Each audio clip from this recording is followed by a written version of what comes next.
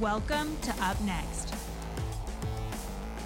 I'm Gabrielle Boucher, millennial author and entrepreneur.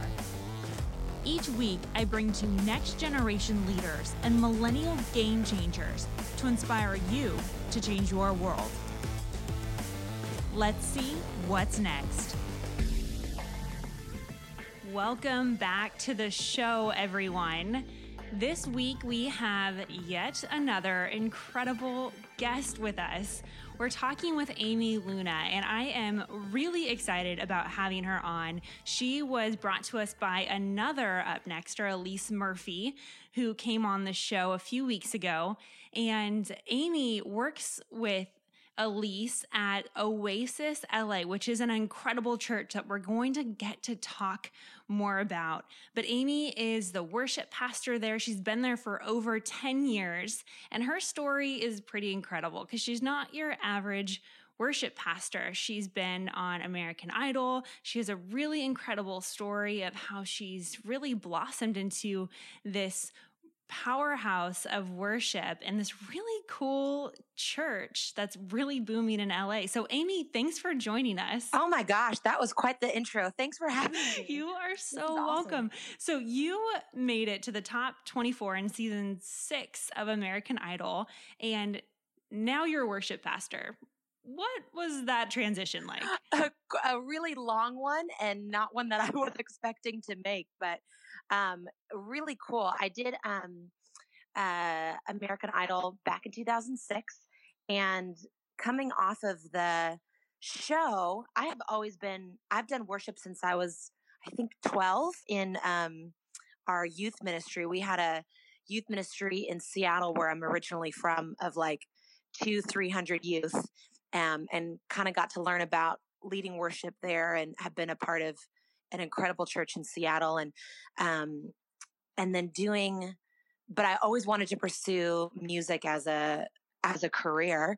And so did American Idol thinking it was going to be the answer to all of my musical wants and desires and dreams. And that is not what happened. And, it was actually coming off of the show. Being on the show was, I was so aware of how much I loved music and performing and singing, and how in my niche I felt.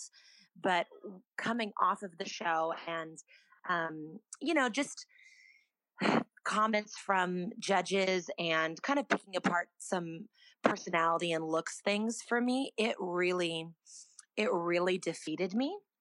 And so there was a 4-year process after Idol where I just kind of got stuck in a rut. And I'm so thankful that when I came to LA, I got plugged in right away at Oasis. So that was my first church here in LA. And I've been here now almost 10 years because I just learned I learned about family. I learned about community. I learned about so much stuff. And it was just a safe place for me to go through a process of having so much disappointment in pursuing a dream of mine. And then now to, 10 years later, be on staff at that church doing worship it's just crazy. It's so interesting where we think we're going to go one direction, and how God kind of moves and shapes it to look different and actually better than what I know for me, what I could have thought I'd be doing, Yeah, and it always works out how he was expecting, although we have really fantastic ideas, like truly great. Yeah. Like I think my ideas are great. Oh my God, I did all the hard work for you. Like I basically am letting you cheat off of my life test, right? And God's like, no, totally. I have something way better. I'm like, but really, like I Googled all of this for you. Like here's just follow the instructions. Yeah. Doesn't work that way, it turns out. So what was it like even being a Christian on the show? I'm sure so many people, have asked you and pried into what that experience was like, but how were you able to express your faith in such a public sphere that it is? I mean, they are looking at you on stage and they're saying, what do you look like? And I think Simon Cowell even said something about you having like the personality of a candle, like really, right? Oh, it was horrible. It was horrible. And millions of people are watching me get like just someone picking you apart on national television, and you can now go on YouTube and relive it at your leisure, It never dies. yeah, it never dies. But I think as far as my faith, and being on the show, um, one thing that so I went to musical theater school in New York, and that was such a bubble, um, a bubble opener for me. Of I had grown up in a Christian home. I went to a Christian school. The school was part of our church. Like I was very much in my Christian bubble, which wasn't bad. But then going to New York and meeting a lot of not being around so many people that didn't have the same belief system as I did was a huge shock. But I'm really thankful for it because then doing Idol, um, I feel like what I learned was just to be authentic in my love for people, and that communicated more of the gospel than me shoving Jesus down people's throats. And so just being kind and personable and having genuine love and concern, and that kind of opened up different conversations with contestants kind of stuff, than really anything else did. So that was really cool. That's incredible. And it's using your relationships and just conversations to be able to talk about what powers you and what gets you going. Yeah. And so now you're the worship director at Oasis LA. Why are you so passionate about worship music? Oh gosh, that's a really long conversation. We have an hour, right? Three hours. Fantastic. Man, I love worship. I don't know if everyone is the same, but there's something about music that just stirs something up in my soul and my spirit, and especially music that it's a connection point between us and God. And there's something really powerful about declaring truths about God's word in a congregational setting where we're kind of doing it all together. That just, oh, I just get really amped and excited about it. And um, so I think for me, worship has been, for me personally, a really significant way of um, interacting with God and hearing God's voice, and um, even just navigating seasons of life, um, having that intimate time with the Lord in a worship setting, in a musical worship setting, because worship isn't just music. We worship with our lives. And so, but that musical way of worshiping just connects me with the Lord in a different type of way. And so creating environments that make it really easy for people to come into God's presence, to feel comfortable. Because, in LA, and especially at our church at Oasis, we have a lot of people that come in there. They're either very new to their faith or they haven't had great experiences in their own religious backgrounds prior to coming to LA, and lots of dreamers and pursuing their own things. And so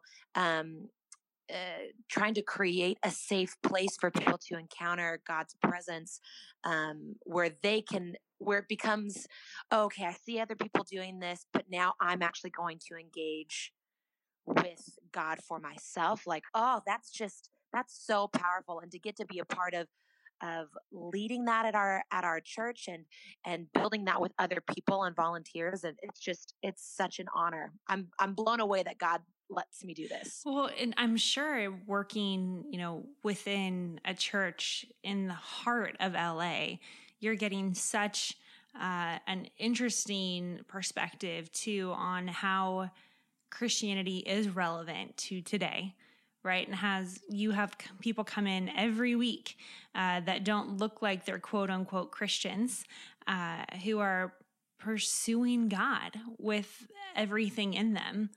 But I think on the other side, you also live in a part of the world. I mean, none of us are limited from it, but being a Californian myself, I've seen and experienced much of the struggle of becoming what are you doing and what are you wearing? And it's not necessarily the materialism. I think a lot of people really say that, but I think that there's just a spiritual emptiness that people think that if they work hard enough, that it'll be filled.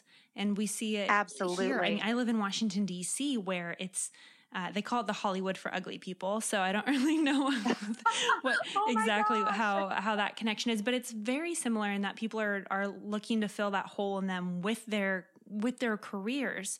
So how have you and the team at Oasis been able to provide a safe place for people to question even how they come to Christ? Yeah, it's a great question. And I don't know that we always do it well, but I think one of the biggest ways to even start having those conversations is because that's a really big one. And um, I think what I have been so blessed by with Oasis and being a part of this for so long is you can't have some of those conversations outside of authentic community. You just can't. And because there's a vulnerability of being honest about where you're at with people that sometimes just bringing that to light, the Holy Spirit works in crazy ways when we just open up and talk about what's really going on with someone. And so I think one of the things that we try and do, even just with our team, is building community, is building family, is building an organic environment as much as possible where people can just be real about what's going on in their lives and where they're at and not come in judged. And our senior pastors, Philip and Holly, are really great and have really built our church on a come as you are.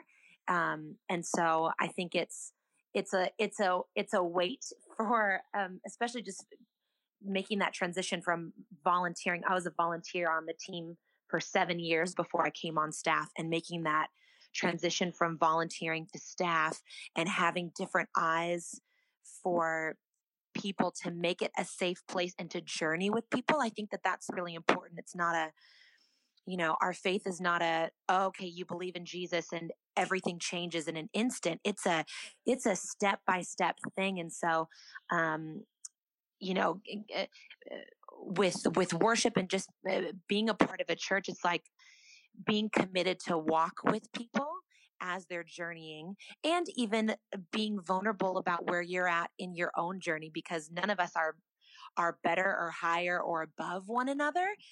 We might be in different places of position or authority or different things like that, but we're all human and we're all going through similar things. And so I think just that community aspect is huge in having some of those kind of faith discussions about where you're at. And I'd love to hear from you and your perspective about where do you see the future of worship music going? Different sounds and different trends that we have in worship. Hillsong's been really popular for a while. Elevation's coming out with a lot. Bethel Church has quite a few, but not just the names of the church or the sounds, but where do you see the trends going, and where do you want to see worship in 5 or 10 years? Oh man, that gets me so pumped up.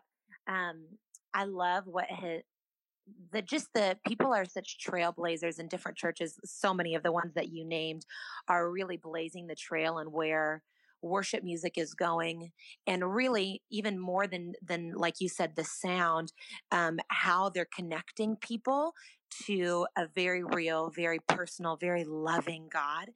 And I think that's the goal of why we worship, is to have a connection point between us and God. And so I think where it's going, what my prayer for where it's going, what I would hope is that worship music becomes something that really is more congregational. And what I mean by that is, I think it's and maybe this is just my experience because of being in LA and having more new believers or different things like that. But it's really easy to watch someone on stage worship and not have had a personal encounter with God for myself as an individual. And so I think we spend, 15, 20, 30 minutes at the top of a service. And I don't know that every person in that room has had a real authentic encounter for themselves, because so much of it is looking at someone on a platform. And so my hope and my prayer for worship music moving forward in a musical sense is that there is this wall that comes down between the platform and the congregation, and it really becomes a body of believers that are pressing in to God's presence, um, individually and together. Because there have been some moments in worship I've experienced where I am not leading anybody in worship. We are going there together, and it's powerful. It's this give and take of this group of people that were worshiping together. They kind of go somewhere, and so you musically try and follow where they're going, and then they're kind of in this place, and you hear something from the Holy Spirit. It's like, oh, we got to go over here. So but when everyone is engaged and present and expecting, you get to go to this place farther together than you do if it's just a few people who are kind of going and are there. And so my hope and my prayer is that worship in a congregational setting, musically, it becomes about the entire body pressing into God's presence. And I think we're seeing that even just with the types of music that and the lyrics of things and all of that, but it becoming real for individual people, that's a real place for them to encounter God versus, oh, we're going to sing a couple songs before a message kind of thing. And it's that authenticity is what you're talking about, is how are we raw enough that, we have such a transparent experience that it's not just, it's not a spectator sport. Yeah. It's full contact as soon as you walk in. Now, you recently got married about a year ago, right? I did. Yeah. So what has that been like? I know when Elise was on the show, she's engaged. And so we chatted about that a lot. Yes. I got married a year ago, and, I was 27, I think, when I got married. And it was really funny being a Christian woman in the church. People kept being like, it's okay. Your prince will come. And I'm like, I'm fine. Like, no, really, it's okay. What was your experience like? Oh, gosh. Well, I am 32 now this year. And so I was 31 when we got married, and definitely felt the push and pull of, people very well intentioned being like, why hasn't someone picked you up yet? Or like all of that. And it's like, oh yeah, well, that kind of makes me feel better. It kind of doesn't. Yeah. The why are you single question is my favorite. Like, it's a decision. Like, I just decided. Yeah. No, I haven't. Totally. A friend of mine, we've been talking, he's single, and just been talking about this dynamic of being married is not the end goal in life. Dating someone is not the end goal in life. Having kids, like, those are not the end prize, if you will. I think that a lot of conversations in my, mid to late 20s, and then even going into my 30s, was a lot of that kind of stuff, or at least that's how I felt it was being communicated. And I actually, when I was 23, was engaged, and a couple months out of before almost getting married, and we called the wedding off, and I heard from the Lord. I really feel like I heard from the Lord that, and there were a lot of things that kind of went on during that season that I was like, oh, this is the right call for us to make, to not move forward into getting married. But my initial thought was, oh, because I was obedient to the Lord, I'm gonna find my person right away. Right. And that did not happen. Okay. Right. Like, tomorrow. This is going to be the best story ever. That did not happen. Actually, went on a date a couple months after cutting off my engagement, which wasn't wise. I needed some time to do some personal, like, inner work. But that was a 7 years until I met my now husband. God knows what the timing is. His timing is perfect. He's never early. He's never late. He's right on time. Yeah. And I think for me, it was learning to just be content in the waiting season, and not waiting like, when are you gonna come? When are you gonna be here? And almost waiting in a discontent way, and really having to challenge and navigate that, because there were moments where I was discontent. I was so unhappy being single. I think coming to a place where I was choosing to focus on my relationship with Jesus more than I was looking for the next, Mr. Whoever, um, was like that was a game changer for me. And I remember that season we did a 21 days of prayer thing at the beginning of the year, and I fasted TV, and it was huge. So I would literally come home after work and I would just get in my Bible, and I it was one of my most tender seasons with the Lord of it just being me and him and me being okay with that and it being really fulfilling. And I don't know, there's just, I think getting to a place of contentment, not that you don't want certain things for your life, but being really good about where you're at and finding the joy. The singleness is joy. Like there's so much fun to be had. So I think just finding the contentment in the season that God has you, whether you're married, whether you're single, whether you like your job, whether you hate your job, whether you're making a lot of money or you're not making a lot of money. I think finding the joy and contentment in where God has you in this season is huge to even step into what that next one is. That's so well said. Well, we are here at the end of our show, but before I let you go, I ask all of our guests the same question. It's my favorite question. And if the 12-year-old version of you were to meet you now and see what you're doing, what would you think about it? Oh, gosh. I think, man, 12-year-old me, I think she would be really excited. And I think that some of the dreams in that, 12-year-old Amy's heart, they have happened. So I think I worried a lot when I was younger about if, I'd get to do the things that I wanted to do or if life would turn out good. And it has blown my mind. I think there are things that have been difficult, but they have propelled other things that have been so much better than the things that were disappointments. So I think, man, she'd be really, really happy. And I would tell her to not worry so much. Like it's going to be okay. Yeah. Well, clearly it's turning out really well. And I am just so grateful that you were able to join us. Me too. Amy Luna. And you have just an incredible energy about you. And I just want to acknowledge you for your work and for your passion, to not only, to praise God, but to really seek God's heart for those that are around you, not only in worship, but in life as well. And I think that's an incredible gift to respond to the Lord in an incredible way. And so I'm so thankful, and I'm looking forward to coming out. I'm in LA all the time, so I need to come hang out with you guys at Oasis and see what it is all about. Yes, come hang with us. Thank you so much. Thanks for coming on the show. We can't wait to see what God has in store for you in the next year.